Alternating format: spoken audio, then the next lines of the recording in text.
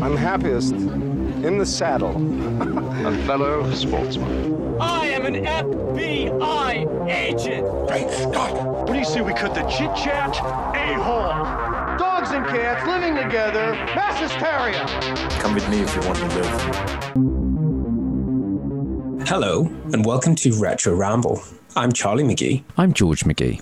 And this time, dear listeners, we are going back to 1990 to revisit a very big film for George and I. It is Paul Verhoeven's 1990 sci-fi action classic that is Total Recall. Isn't that right, George? Yes, indeed, Charlie. We're completing the Verhoeven sci-fi trilogy. So Starship Troopers was one of our very first podcasts. And then we did RoboCop. And yes, as I say, we've done them in a jumbled order. But it's long overdue. It's safe to say that we're both very excited to be covering this film. It means a lot to us. It's time for some more Arnie, one of our favourite heroes of the 80s and 90s and still today. It's got Sharon Stone, it's got Ronnie Cox, it's got our friend Michael Ironside, and one or two other character actors that we enjoy seeing in films over the years. So sit back and enjoy. We will try and do the film justice. We will touch on the books that this film's based on by Philip K. Dick, because since watching these films, this film especially as young boys, we've since grown up, read the books, and we now look at them slightly differently, and we're much more au fait to the world of Dick. Philip K. Dick, that is. So if you've listened to the episodes before, you know what to expect. For those who haven't, here's George with a quick reminder on some general housekeeping on what to expect. Or should I say, housekeeping? Hauser! You blew my cover! So yes, Charlie and I are brothers. This is a light-hearted film podcast. So the whole purpose of this podcast is Charlie and I revisit the films of our youth. We look at what made them special. Do they still hold up? What have they go on to influence? And have they become a part of a franchise? Have they been rebooted, remade, inspired, etc.? And yeah, generally, do they still hold up? So along the way, there'll be trivia, there'll be some bad impressions. We're going deep into detail on these films, so there will be spoilers from the very off. And there will be swearing as well, especially as this is a Paul Verhoeven joint. It's going to get fruity. Yeah, I mean, that's what you come to expect from the guy. Ooh, sexy space Nazis with Starship Troopers. This is mainly just impaling people with random rods, a little bit of boobs, maybe one extra boob here and there. But yeah, it's top quality Verhoeven. And this film was, I think, ahead of many other films that have come along recently and shocked audiences, and like The Matrix and Inception. This is still a little bit of a mindfuck today. The greatest mindfuck yet, you could say. Yeah. I think we will touch on that as well without trying to lose ourselves. Yes, we do try and make our way through a convoluted plot. So do bear with us, and obviously it's the film's open to interpretation, and this is our interpretation. So make of it what you will. There are no correct answers. Exactly, and even Paul Verhoeven says so. So sit back in a comfy chair at Recall and have a memory of a lifetime. Once again, just bear with us on the audio quality. Obviously, we're still remote. This is lockdown restrictions. We'll clean it up the best we can. But yes, sit back and enjoy the Brothers McGee taking a retro ramble on Paul Verhoeven's 1990 classic, Total Recall.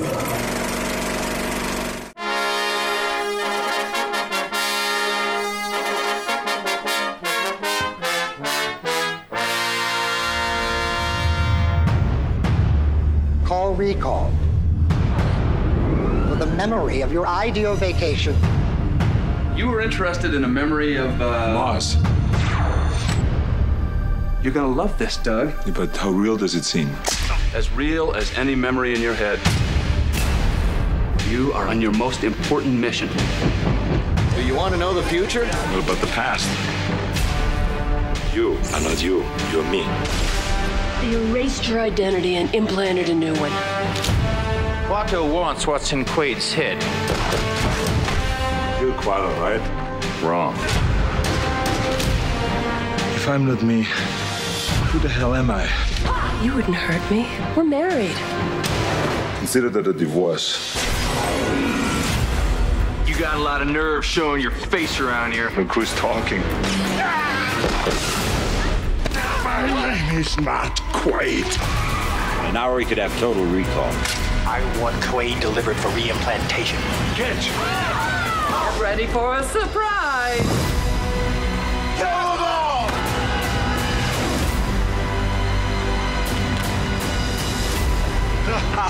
You think this is the real Quaid? It is.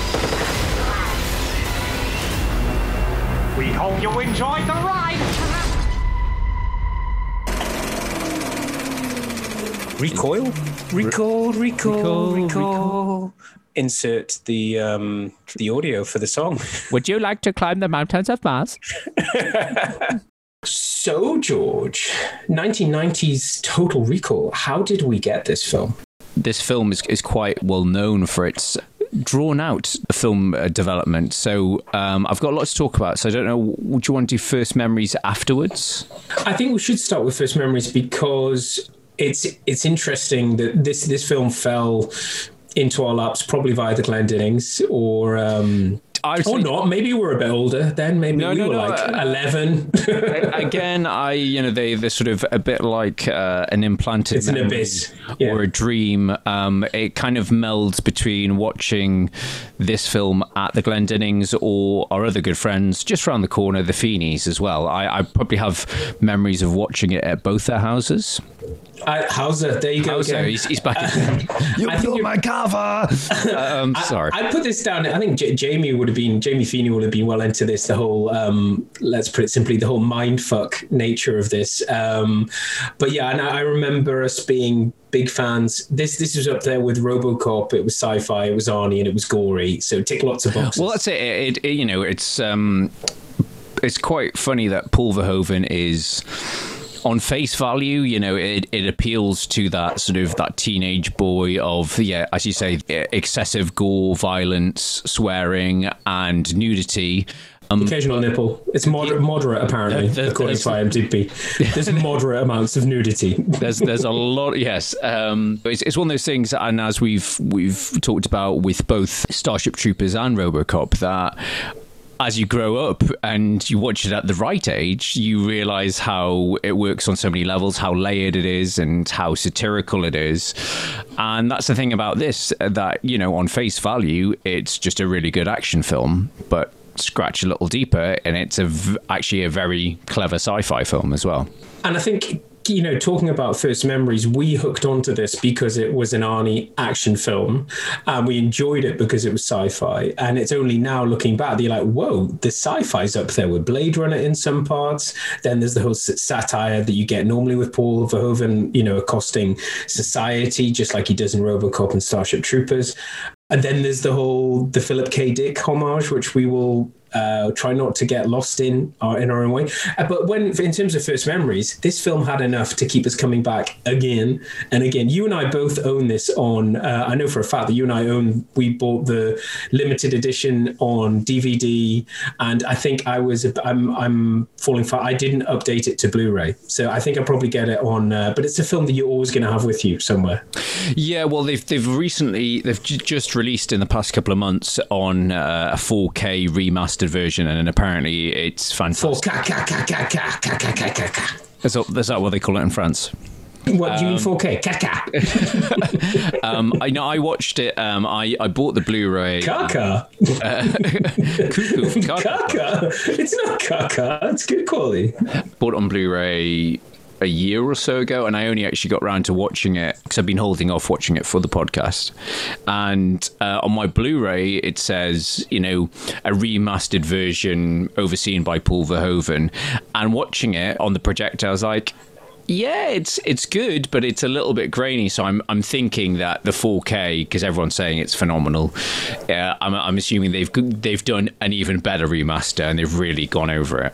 But it's one of those things that you sort of like. We probably will happily watched it on video numerous times without talking about those reds could be a bit bolder. I don't think we were watching recorded off TV versions when we were younger.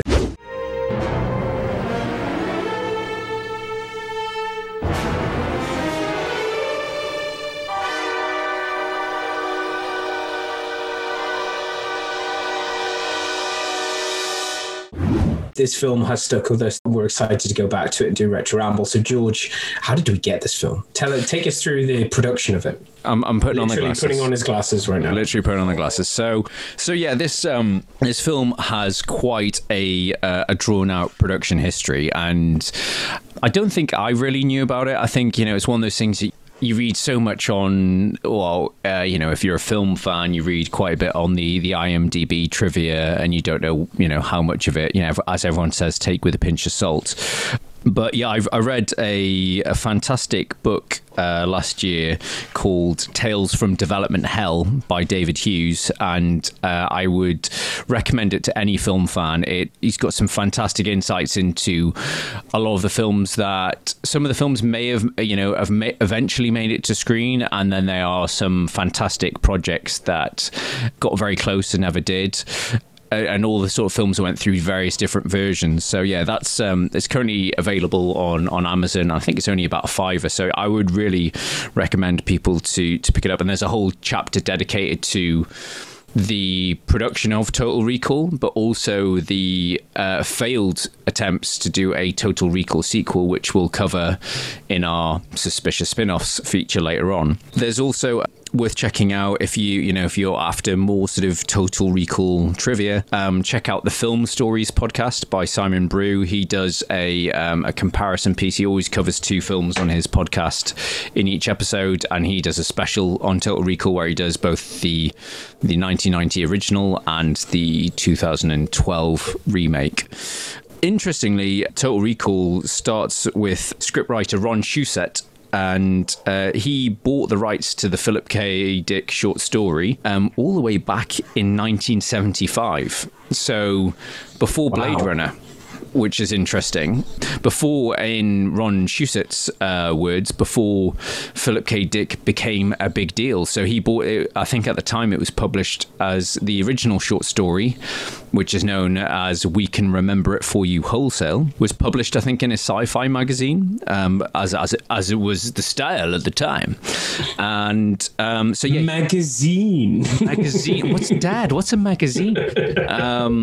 So yeah, he optioned it back in 1975, and he worked on a script idea. He was like, I love this story, I want to turn it into a movie, but it'll be really expensive. And he worked on it with his friend, who's another scriptwriter, a guy called Dan O'Bannon, and they really struggled with the third act.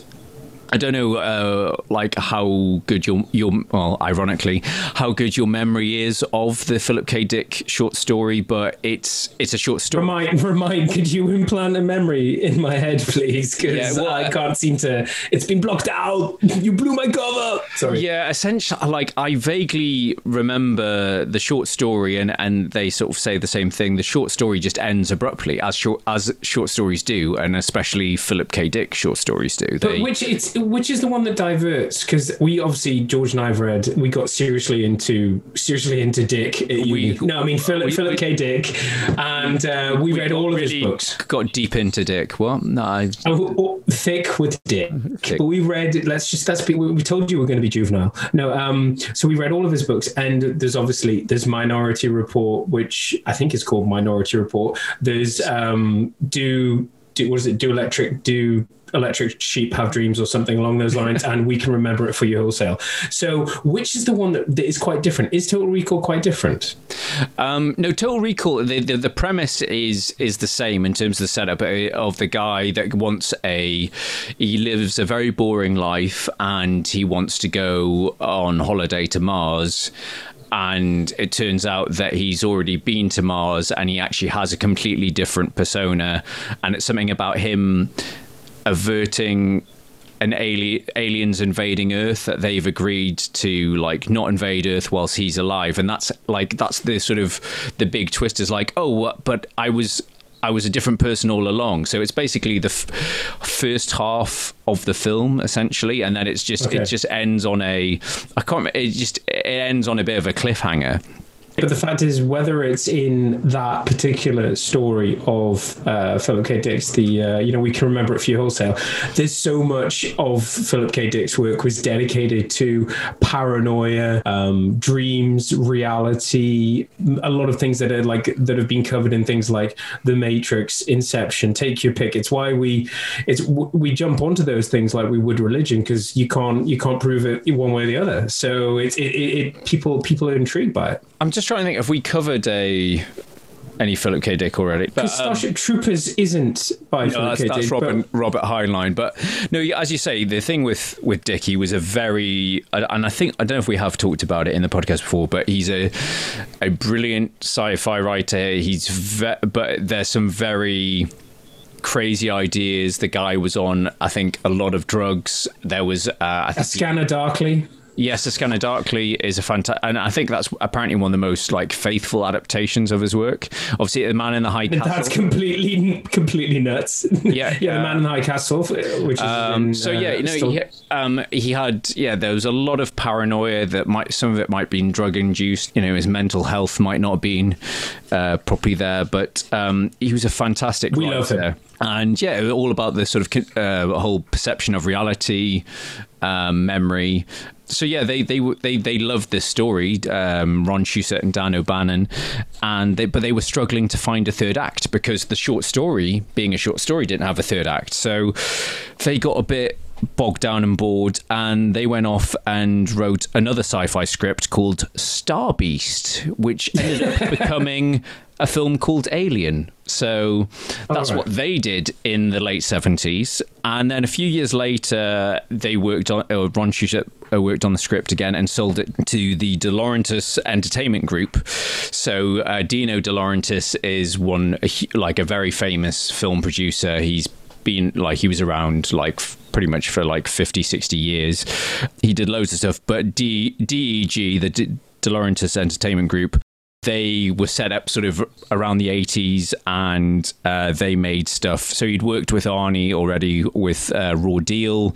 They did Evil Dead 2, Near Dark, and I also talked about DEG because they also produced Bill and Ted, but they produced Bill and Ted and then they went bust during Bill and Ted's production. Remember I said Bill and Ted sat on the shelf? Bill and Ted killed them. Bill and Ted killed them and went back in time for some reason. But no, so DEG went bust toward, I think it was around 1987, and that's why Bill and Ted sat on the shelf for a year until another production came in and picked it up and finished it off. But so Ron Shusett sold the script to DEG. They brought on board David Cronenberg. So obviously David Cronenberg is, a lot of people, he does some very weird... Shit's going to get weird. Weird and wonderful films.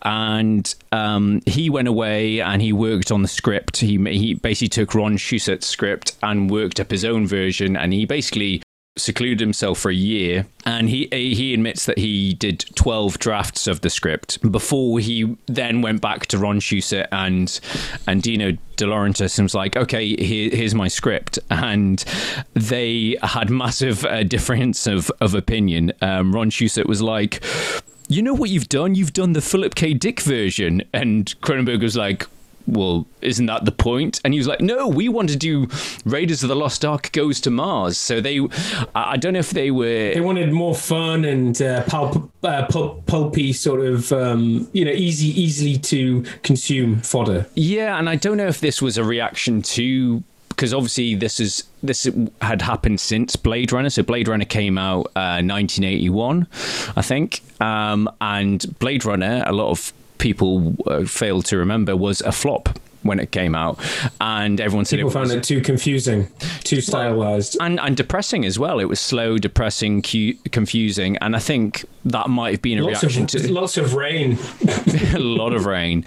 But I think that might have been part of that sort of whole Indiana Jones Goes to Mars, is that, okay, let's make it a different Philip K. Dick. Let's try and make it fun and engaging. So what people were hoping Blade Runner would be, let's make that film, because Blade Runner wasn't that. Yeah, well, that's it. I mean, I wouldn't describe Blade Runner, the Do Androids Dream of Electric Sheep, as a fun story, but yeah, I think they could just taking that learnings. Yeah, but George, it's not Indiana Jones Goes to Mars, okay? Exactly. There's your elevator pitch.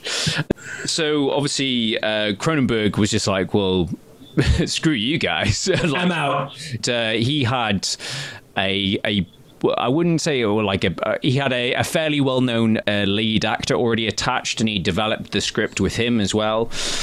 But both Cronenberg walked and the attached star did. But you're going to talk about him later.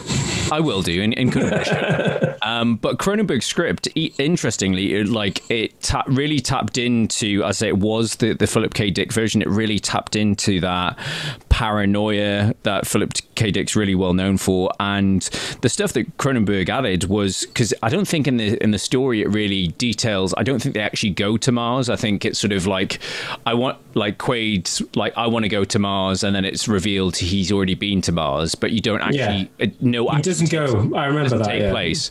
It's all coming back. Whereas in the Cronenberg version, he had Mars as like full of mutants, full of mutant camels, and it was all a very weird and dangerous place. And obviously, the stuff with the mutants carried over into the final draft. So he did have some influence on the project. There is some Cronenberg in it.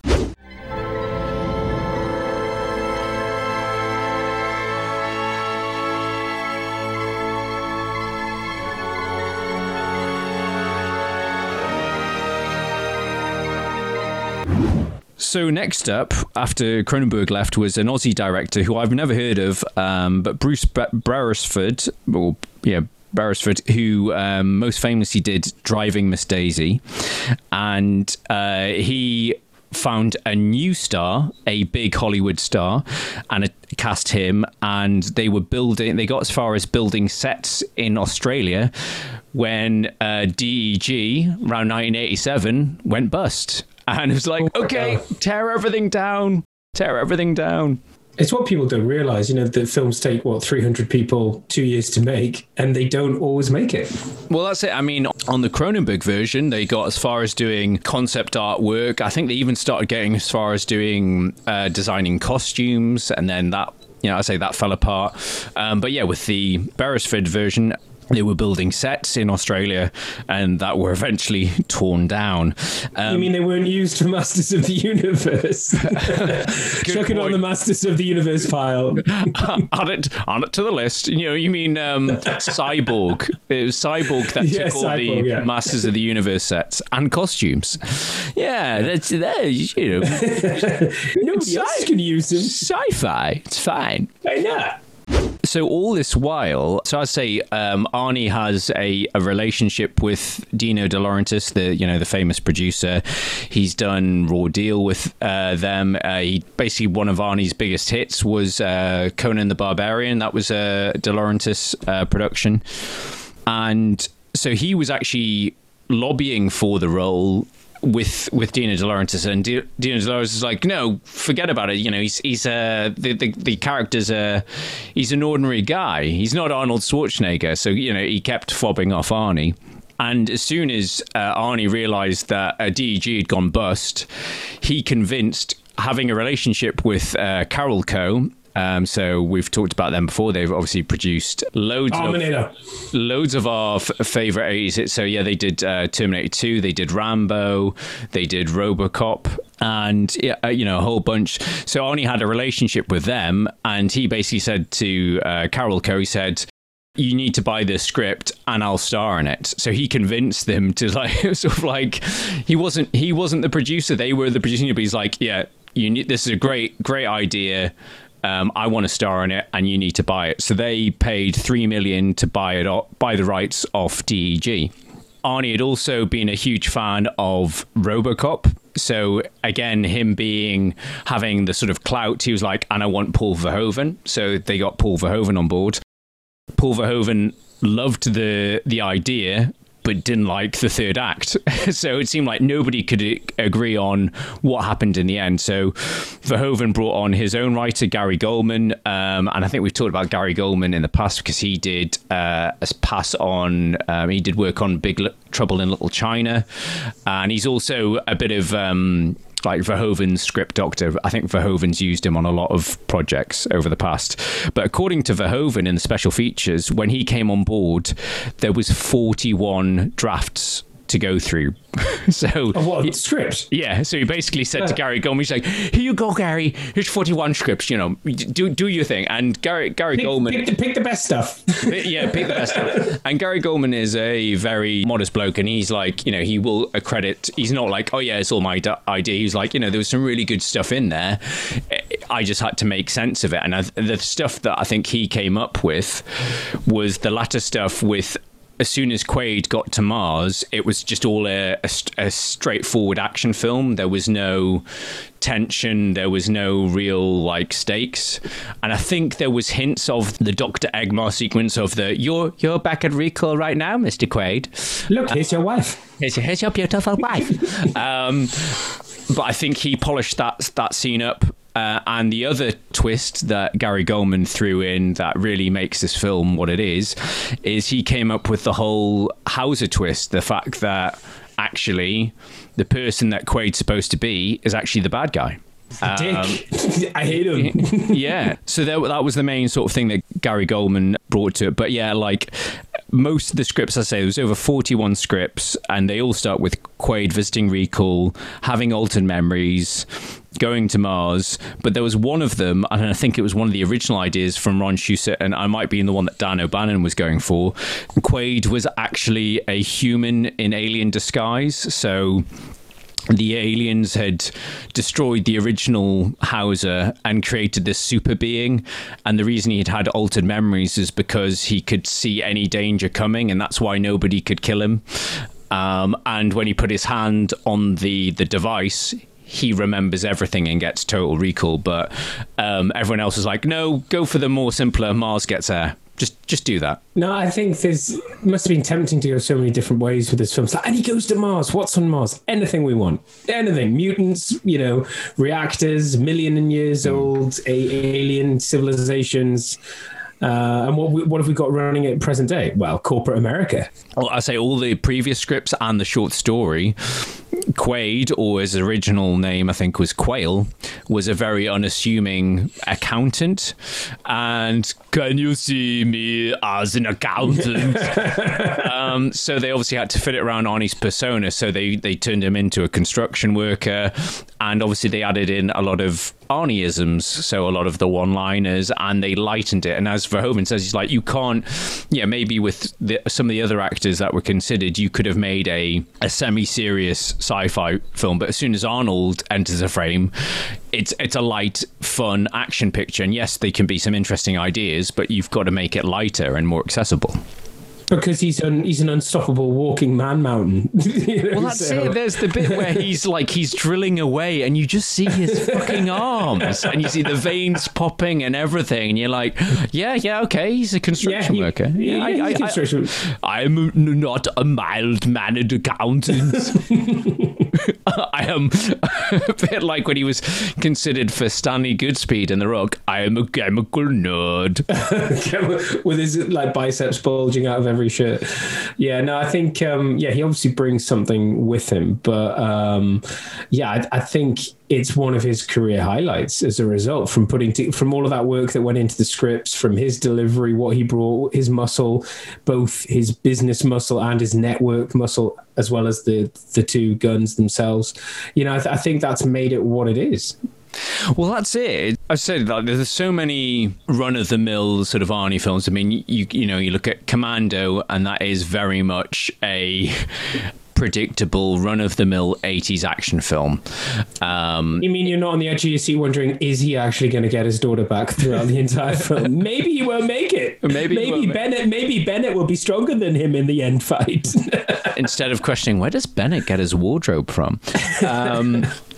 And obviously Predator, we've talked about Predator, that it's a men on a mission movie. It's quite clever in terms of, the the tension in it and them being stalked by it. So again, it's a bit of a twist on the traditional action movie. And Arnie's not talking much. You know, he's very much a guy in a situation. But if you think about it, this was the sort of towards the peak of Arnie's star persona. So I think this was prior. I don't know if he'd done Twins at this point, and obviously, you know, you sort of laugh at Twins, but Twins was that sort of thing that made him a bankable star. It's like, this guy can do anything. He can do action. He can do, you know, family comedies. But obviously, this is just a year before Terminator 2 as well, which basically, I think, you know, Time made him the biggest movie star on the planet. So this was sort of that boost. And you think about, like, this was one of the biggest hits, or if not the biggest hit of the year. Like, it's a massively violent and over the top, and, you know, it is, you know, those were the days. Those were the days. Yeah. I was the final thing in terms of, so I say originally it was set up, I think. It had been set up to film in Rome with David Cronenberg, and then it was filming in Australia with Bruce Beresford. But then filming moved to Mexico City because apparently the futuristic architecture they have there. So they had 500 people working across 45 sets over 8 sound stages for 6 months. And at the time, Total Recall was the second most expensive film in history, next to Rambo 3. Which I wouldn't have pinned as but didn't it get... It got a ton of awards. I think the only awards it got were for all the visual effects. But I mean, it got noticed for that. But I don't know. Just throughout the amount of violence, I think it's great. I say war, it's fantastic. No, but I mean, it just, for me, it harkens back to a day where it wasn't all the time. It's like, now it feels like if you go and watch a violent film, there'll be violence and blood and gore throughout. Whereas back then you'd have, it's the occasional flash. I don't know if the BBFC or whoever, you know, have changed their game or got more, they've got more ratings now. So there's less space. Back then there was only PG 15 and 18. So there was a lot of space between PG and 15, wasn't there? And now you've got 12. So just left 12. Yeah, you know, you still got 12A, and, you know, obviously the most blockbuster stuff is, you know, is always going for that 12A to make sure as many people see it as possible. And as you say, that's what's changed. You know, back in this was an 18, wasn't it? Yeah. Oh yeah, fully. Yeah, I think at one point, and they had to cut it back again. I think like all of Verhoeven's stuff, like he's known for term I hate, pushing the envelope. You know, really. Pushing to the extremes, and I think it is that part of that satirical edge of that whole thing of, you know, American consumerism, his European slant on what it should be, and the excessive makes it ridiculous. It's, you know, it's a current theme, you know, across this trilogy we're talking about. You know, you think about those the three things that tie them together, as well as sci-fi themes of RoboCop, Total Recall, and Starship Troopers, is the excessive gore and satire. You know, it's all sort of one package. Paul, do we really need to see this rod, like a shot of the rod protruding, like, you know, it's like that, you know, that Halloween or fancy dress costume that you have, the arrow through the head. Yeah, with the arrow going through his head. So, Paul, do we really need to see it? He's like, yes, it would be hilarious. Let's do it. Well, that's it. That whole bit when he breaks out, and it is like, hilarious. It's like, could he not just like break his straps? No, he has to pull the thing off, which has a shard of metal, which he shoves through the guy's neck, and then another guy comes at him with an axe, and then another guy comes at him with a pole. He shoves it through his head. And it's just like, yeah, sure, why not? I think as we talked about with Starship Troopers, he wants to push things to the limit. It's like, yeah, no, these aren't monsters and they're not bugs. There's real peril, and they're horrible, and they're going to dismember, and then it gets in the way, you know. And he pushes, turns it up to 11, you know. Yeah, and in the point of Starship Troopers, you know, war isn't pretty. You know, it shouldn't be glamorized, but let's fill it full of beautiful people and murder them.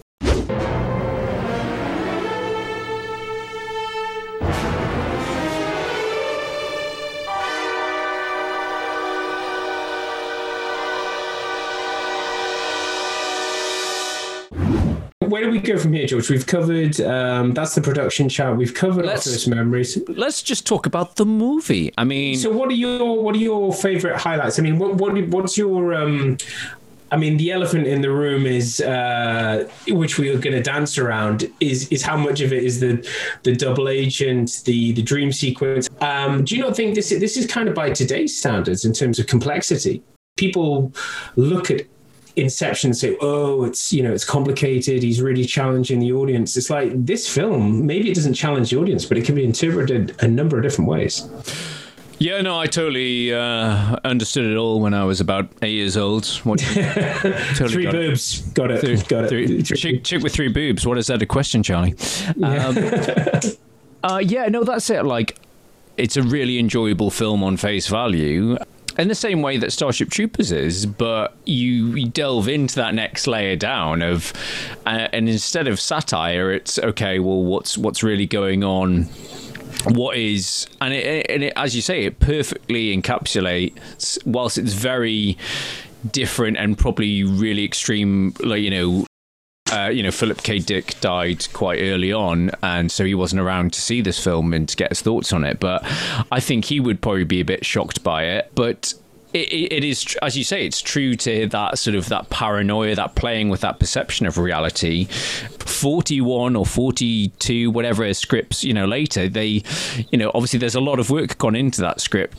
It keeps you guessing, the fact that, it could be okay, well, he's one guy, he goes to the trip, and then that's it. That's his destiny. He's it's a bit like the thing that came to mind watching it this time is it's a bit like Bourne Identity. The fact that, who am I? Where I'm trying to remember who I am. Why am I such a badass? But that's quite a linear story of I have no memory. I'm just an unassuming guy, but I can see the guy, how much that guy weighs over there, and before my hands start to shake, that sort of stuff. Whereas this, it's okay, it's that, but it's then another layer behind that. It's like, okay, I'm somebody else, but then the person that I think I am is not that person. I've been double choked, but then this whole time, this could have all been a dream. Because it starts with a scene that we're led to believe is explained to us it's through our eyes. It's a dream, and then at the end we see a very similar scene with the same two. Hauser, Quaid, and Melina. Is this a dream? I'm not sure if it's a dream. So I think that Philip K. Dick would be very happy with that. And I think, just to touch briefly on his novels, and we love his short stories, they all follow a similar path. It's like someone they're not sure of who they are, they don't know what it is, it reality, is it a dream, and all that. But the stories focus on how they can find out what the truth is. Are they nuts, or is it really happening? And I think that was a lot of what was going on in Philip K. Dick's head. Well, that's it was that there's the whole thing with Philip K. Dick was I'm not crazy. Who you calling crazy? I'm not crazy. I think people are after me. Don't be silly. They're not after you. It's all in your head. And then the final line, it wasn't in my head. which is the, can you remember the brilliant short story? It's like, it just ends in that one line. But if he's on the rocket, that would mean I'm the robot and I'm the bomb. Boom. Story ends. I think they made that into a film with Gary Sinise, and I think the film's called Imposter. And I think I can't remember what the actual short story's called, but yeah, it's a sort of the person you. But that would mean that I'm the imposter. Yeah, I'm the imposter with a bomb in my boom. Story ends. Brilliant. Yeah. So yeah, you like your sort of intelligent sci-fi. They're short stories. They're easy to digest. And you can highly recommend them. You can pick up these collections really cheaply on Amazon or paperback. I remember, like around the time Minority Report came out, they released a bunch, because Minority Report's a short story, so they released a bunch of short stories with obviously Minority Report on the front cover.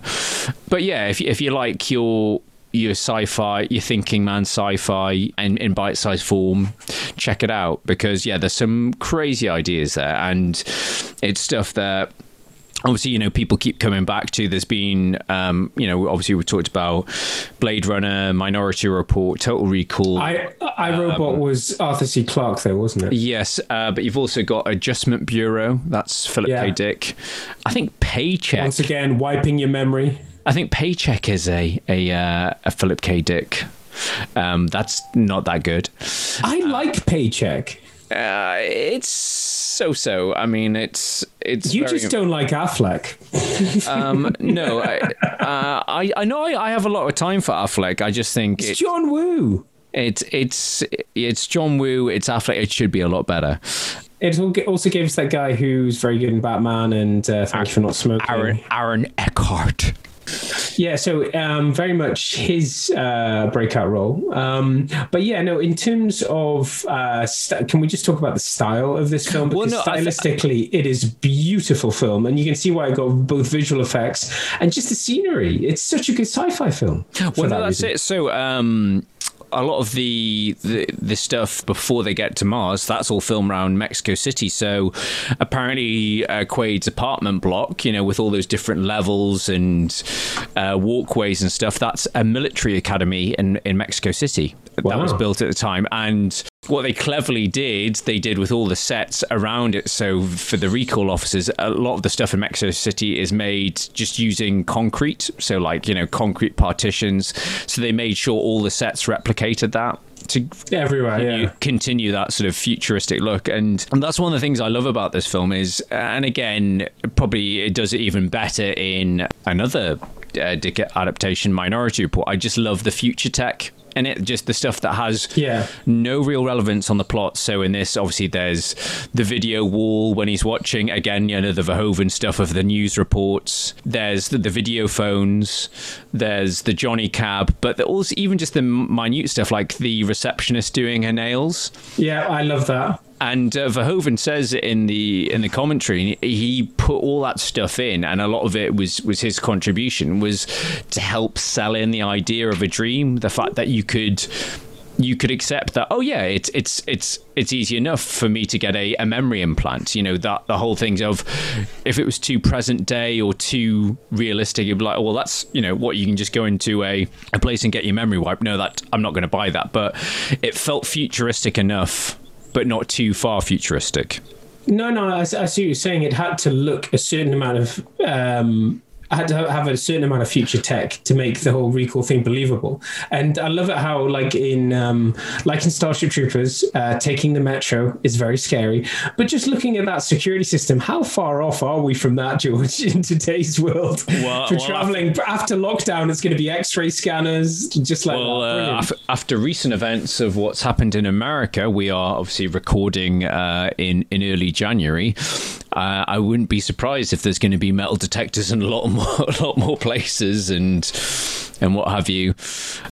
But we remember that the fact that he had the gun on him and then he jumps through the glass. It's a great scene.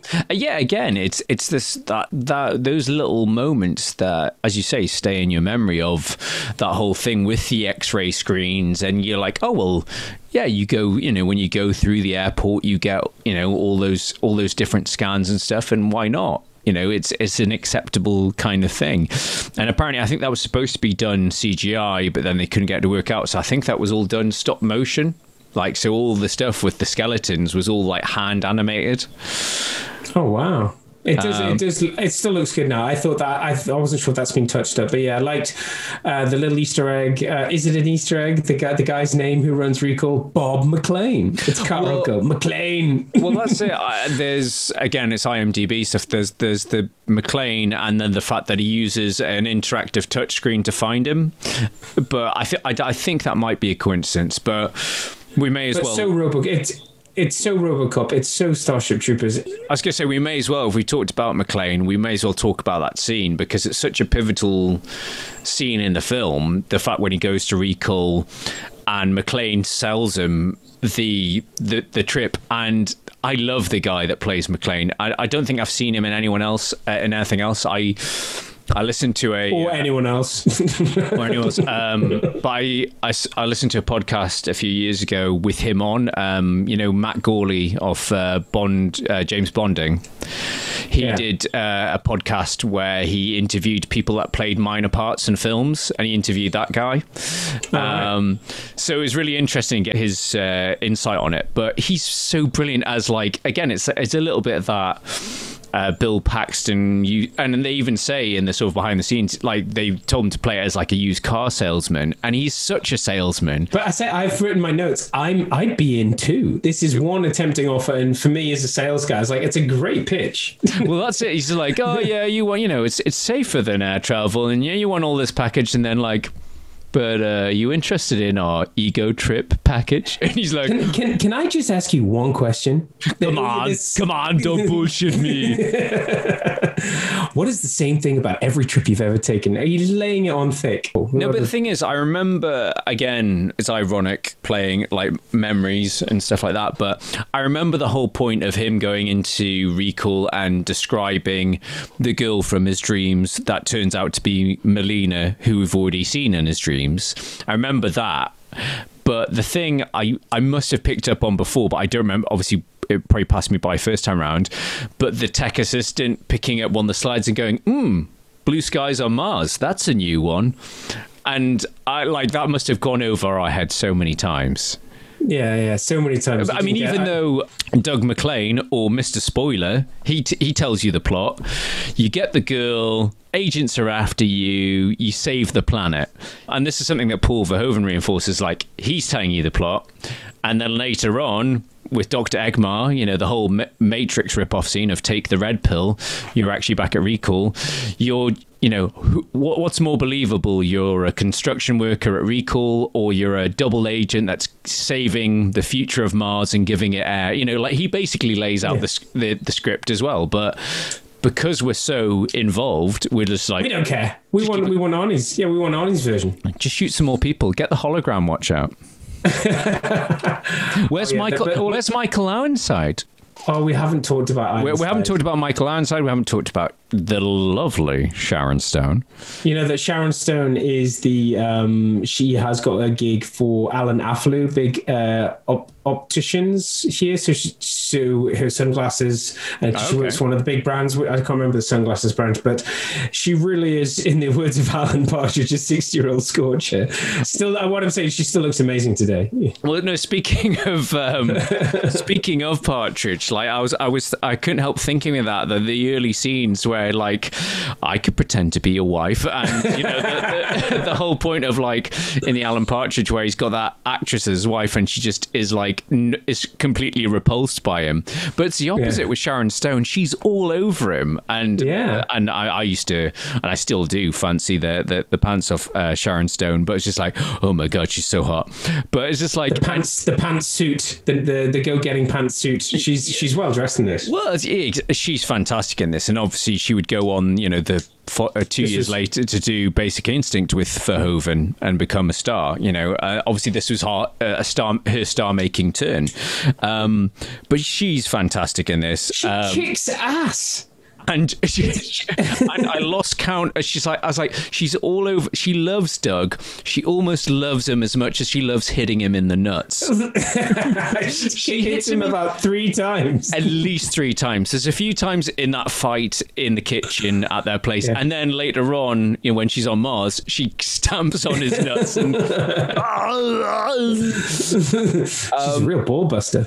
She's a real ball buster, but she's fantastic, and obviously I say it's a star-making turn for her. But she's also in league with when she calls for help, and my favourite entrance is there's a black screen, and then he suddenly turns around on the vidphone. It's fucking Michael Ironside. What an arrival! Just the way he's so casual. Mm-hmm. Yeah. No, I mean, I think he's playing a different role to what we see in his other films. And I remember this role as being different. He's very much I think we normally see him as being more authoritative in his other roles, whereas this he's Cohagen's hit guy. He's the Pitbull. Yeah, but he's brilliant. Just the way he knees that guy off Laurie when she's on the floor, and he just throws it. Don't you take your hands off her. And he doesn't care about shooting the glass, and he has that confrontation when of course he actually arrives, when Arnie turns up in drag at the Mars Customs. I think everyone knows that term, just the 2 weeks. Sums it 2 weeks. But George and I have used that to death through our entire lives. Like, if it ever comes up, it'll someone will say, how long? 2 weeks? Like, 2 weeks. Yeah. And I think that's a trigger word we could say to either, James Glentoning, John Glentoning, or Jamie. Absolutely. And that would trigger the same reaction as well. Doing the nervous smile afterwards especially helps. Yes. No, I put that on our social channels, and it seemed to trigger quite a few people.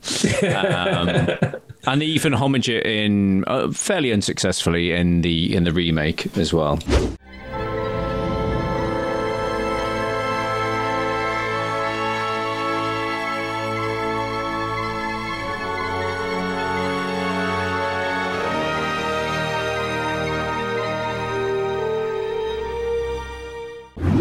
So what else do you want? I mean, in terms of I think this has the three set pieces. It's got the clever complexity. It's got a lot. I think the only question I'm asking myself is, do we remember all of these iconic scenes just because you and I have watched it a lot? And I don't think that's the case, because just doing a little bit of research the last few days, everyone agrees this is an amazing film. Well, there's so much going on in terms of, there's so much we haven't talked about. So you've got the phenomenal score by Jerry Goldsmith, and we've talked about and as soon as I put it on, I was like, yes, I'm watching this. And Jerry Goldsmith, we've chatted about him before, but he's a legendary, our mate Jezza. He's a legendary composer. He did a lot of the Star Trek films. He did the original Planet of the Apes. He did the Rambo. We talked about him on Rambo. He did Alien, Air Force One. Again, we've talked about it. Gremlins. He's done so many film scores, and I think he considers this he's passed on now, but he considered it one of his best scores. It's got the whole sort of mew, mew, mew, mew, mew, mew, mew, but it's got that bombastic, Paul Verhoeven, a bit like the Basil Polidoris score from RoboCop. It's got that big bombastic score, but it's got that trippy sort of sci-fi sort of theme. Well, very Blade Runner. That's why, just going back in terms of style, the fact that you've got, when you've got that spaceship turning around, it's all in red, all the scenes outside in red, it really captures what it must look like, Some amazing, on that point, some amazing miniatures. We talk about our love of miniatures, and I think this is one of the we talked about, GoldenEye. I think GoldenEye was one of the last big films to use miniatures, but all the stuff with the trains and the lifts going up and down, it's so intricate. And the way the camera's looping around the walkway in the reactor hall, it's again coupled with Jerry Goldsmith's score, it's pure sci-fi for me. I love it.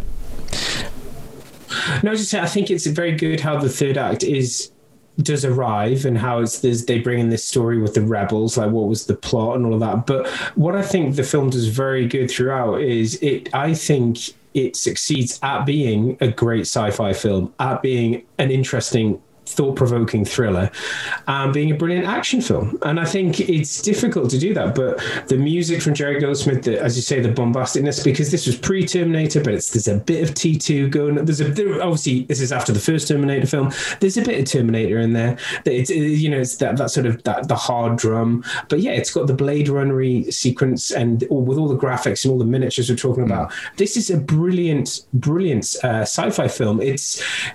It wouldn't be what it is without Arnie, but maybe if I think if you put any other actor in, it would have been like a Blade Runner-y type film. But luckily, it's what it is. Let's wait for coulda, woulda, shoulda, Charlie. That's what I'm going to say. The other thing that we haven't really talked about is the makeup effects. So it's Rob Bottin, the guy who did The Thing. He did obviously a lot of stuff on RoboCop as well. So there's all the mutant stuff that he did, but then there's all the stuff that you don't think about when, or that it's kind of obvious probably watching it now and probably was back in the day, but when Arnie's getting, the thing up the nose, the COVID test, when he's getting the bug out the nose, that's clearly obviously an animatronic of Arnie's head. And obviously there's the whole 2 weeks bit where with the head splitting open is fantastic, but the Arnie bit behind it looks a bit like Robert Palmer.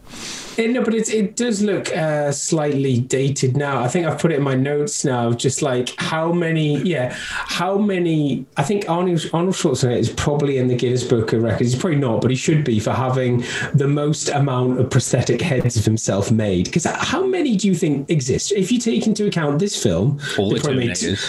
they would have made 2 or 3, maybe 4 or 5. Terminator 2, they went nuts because they had all the different versions, the degradation of his face throughout, and they were really getting into it then. So I'm guessing, can you imagine that there's 50 or 100 heads of Arnie around? But yeah, I did notice that going back to it. Well, and obviously it's still impressive. There's the bit that, again, like, I remember us laughing about back in the day when we first watched it, and it's probably one of the few sort of weak points of the film is, I mean, it's an impressive effect, but the whole bit of them on suffocating on Mars, that's all animatronics, obviously, with the eyes bulging out. And this film, again, you're talking about how many things of Arnie's head. I think this film has the most amount of Arnie ADR, additional dialogue. So many gruntings and groanings that he's not on screen, like the stuff when he's at the start in the dream when he's falling down the hill, he's like, and then obviously when they're both gasping for air at the end, their eyes, and his eyes are popping out. That's hilarious. It was back then. It's a bit long. That's it. It's a bit long. It's a bit hilarious, and I think even Gary Goldman picked up on it and said they were so, like, they rushed, like, it was very much to the wire in terms of finishing the film and getting it into theaters. And I think they were, bizarrely, it shows like the state of cinema, or like what had the studio system. They were competing against the Dick Tracy movie, you know, the Warren Beatty Dick Tracy movie. Yeah, that was coming out the week after Total Recall, so they were like, we've got to get it done, we can't miss our slot. Yeah, and so as a result, they didn't test screen it. They just like, yeah, let's just go for it. And I think Gary Goldman said, yeah, me and Paul talked about it, like that last 20 minutes could have been tighter. It could have been edited a bit shorter. And I think that's it. It's like, it really does dwell on the... And as for Cohagen, he gets the proper Raiders of the Lost Ark exploding Nazi death, doesn't he? Come on, Cohagen, give those people the air. Oh, brilliant. And I mean, there's so many things that we quote from this. Ronnie Cox, just him saying fuck him. Well, and I just love that bit where Ronnie Cox is full Bond villain at the end, where where Quaid gets to the reactor handprint and he's like, don't fucking touch it. Don't do it. You kill us all. I'm going to blow your wall to get him cut. He is brilliant in this, Ronnie Cox, because you're right. He is very Bond villain-esque in that he comes in, has that lovely chat with Richter, and he's just like, I've got this plan, I've got this, and you're fucking it up. And then he loses his shit, and it's okay, this is interesting. And he's sinister and go-to bad guy for that period. Well, what I've put in my notes is Ronnie Cox upping his total bastard level from RoboCop, because we really thought he was a shit in RoboCop, but he really ups it in this. Yeah. The one thing we haven't really talked about, Charlie, is Quango.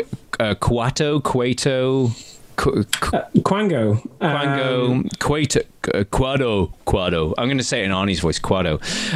Benny. We haven't. Come on, man. We haven't really talked about the chick with 3 boobs, which is obviously one of the most important things to this film. What is there to say? Well, yeah, exactly. But still looks good. Looks good now. And to be fair, they get every penny they've invested in that prosthetic, because she is on screen at least 4 or 5 times. It's like, do you want to see them again? It's just like, it's almost like they're like, no, put him away, love. Put him away. It's like, yeah, come on. Got the midget with the machine gun. It's brilliant. Midget machine gun. But about Quato. So I've got questions. When does he eat? What, you know? What does he eat? What does he eat? Because he's got teeth. He's got teeth. He's got mouth. He's got hair. Does somebody cut his hair? When does that happen? Because it's all in secret, you know. I have so many questions. It's fantastic. Does the host, how much, is the host completely out of it? Does he remember everything that's discussed when he's Quado? Because if he doesn't remember, then how does he know that he hasn't been like, Quado's been running the show and he's been like, he's been like that for 3 weeks, and Quado's been giving like campfire talks to reading everybody's mind at a party, and this guy's like out going, Hang on, who moved my desk over there? But sir, Quado agreed to it earlier. I didn't say. So yeah, I think we're getting on to that's one of my suspicious spin-offs later. But I have lots of questions about Quado. But again, yeah, that's another fantastic. Well, I say it's a carryover from the David Cronenberg script, because that was all in the whole Quato and psychic and stuff. But amazing work from Rob Bottin with the prosthetics and stuff like that. But yeah, I think that's it. I think in terms of talking about the main film, it's I say it's a fantastic action film. Can't decide whether I love this more than RoboCop. I think I love the ideas more, the whole, you know, the Philip K. Dickian ideas a bit more. Obviously, I'm a big Arnie fan. So yeah, there's a lot to love about this film, and I can understand. Yes, I could say you could probably tone down the violence, and it wouldn't take away much from the film, but it would make it obviously less of a Paul Verhoeven film. You need to be reminded occasionally. I mean, I think occasionally you just need to see somebody be used as a human shield on the metro.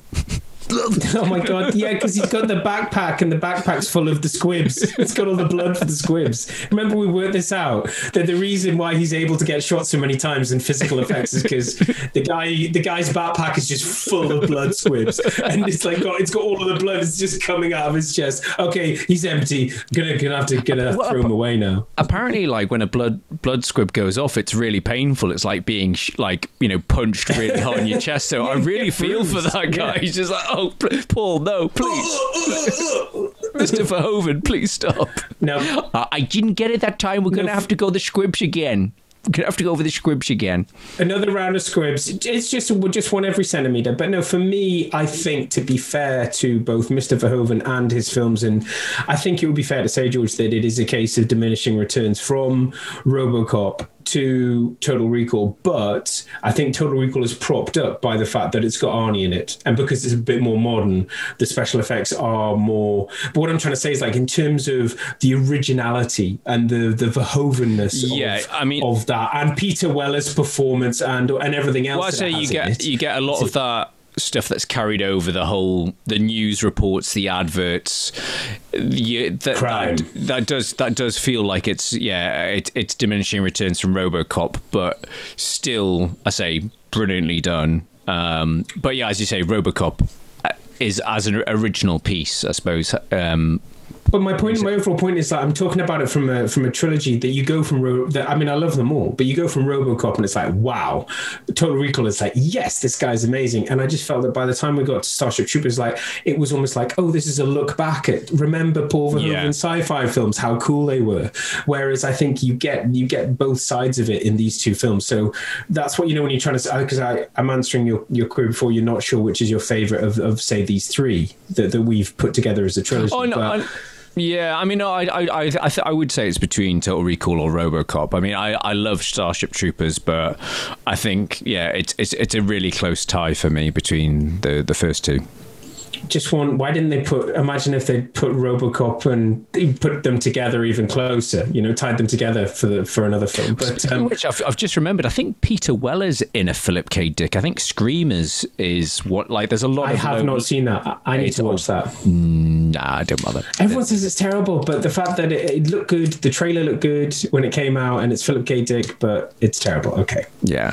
I like it then. Yeah, maybe give it a go. Hello dear listeners, Charlie McGee here. That ends the first part of our retro ramble on Paul Verhoeven's Total Recall.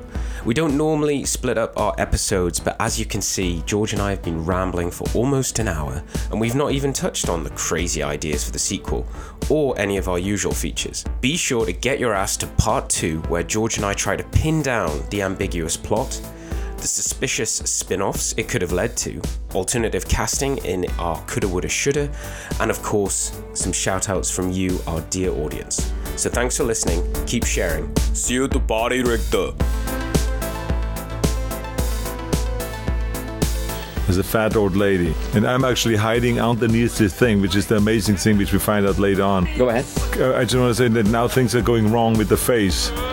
The uncontrollable distortion of the face and everything, and that's what busts me actually right now, because the face does not stop and it says the wrong things all the time. What a surprise, to come up there as an old lady, then all of a sudden the thing malfunctions and they catch me, and then of course this is not just a face or a head, it's also an explosive device.